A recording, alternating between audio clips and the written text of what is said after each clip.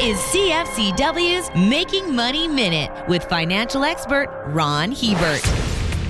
When someone predicts they know where energy prices are going, take it with a grain of salt. After Russia invaded Ukraine back on February 24th, crude quickly jumped to $120 per barrel in the days following, and then made a second visit to those levels in early June. 6 months after the war's start, the wild ride continues, but this time in the other direction. Oil prices are now down in the $90 range. These prices are again at levels not seen since prior to Russia's invasion of Ukraine. If you go back and look at industry predictions, there are a lot of analysts right now wiping egg off their face. For more information, listen to our Making Money show hosted by Ron Hebert and Gordon Whitehead at letsmakemoney.ca or cfcw.com.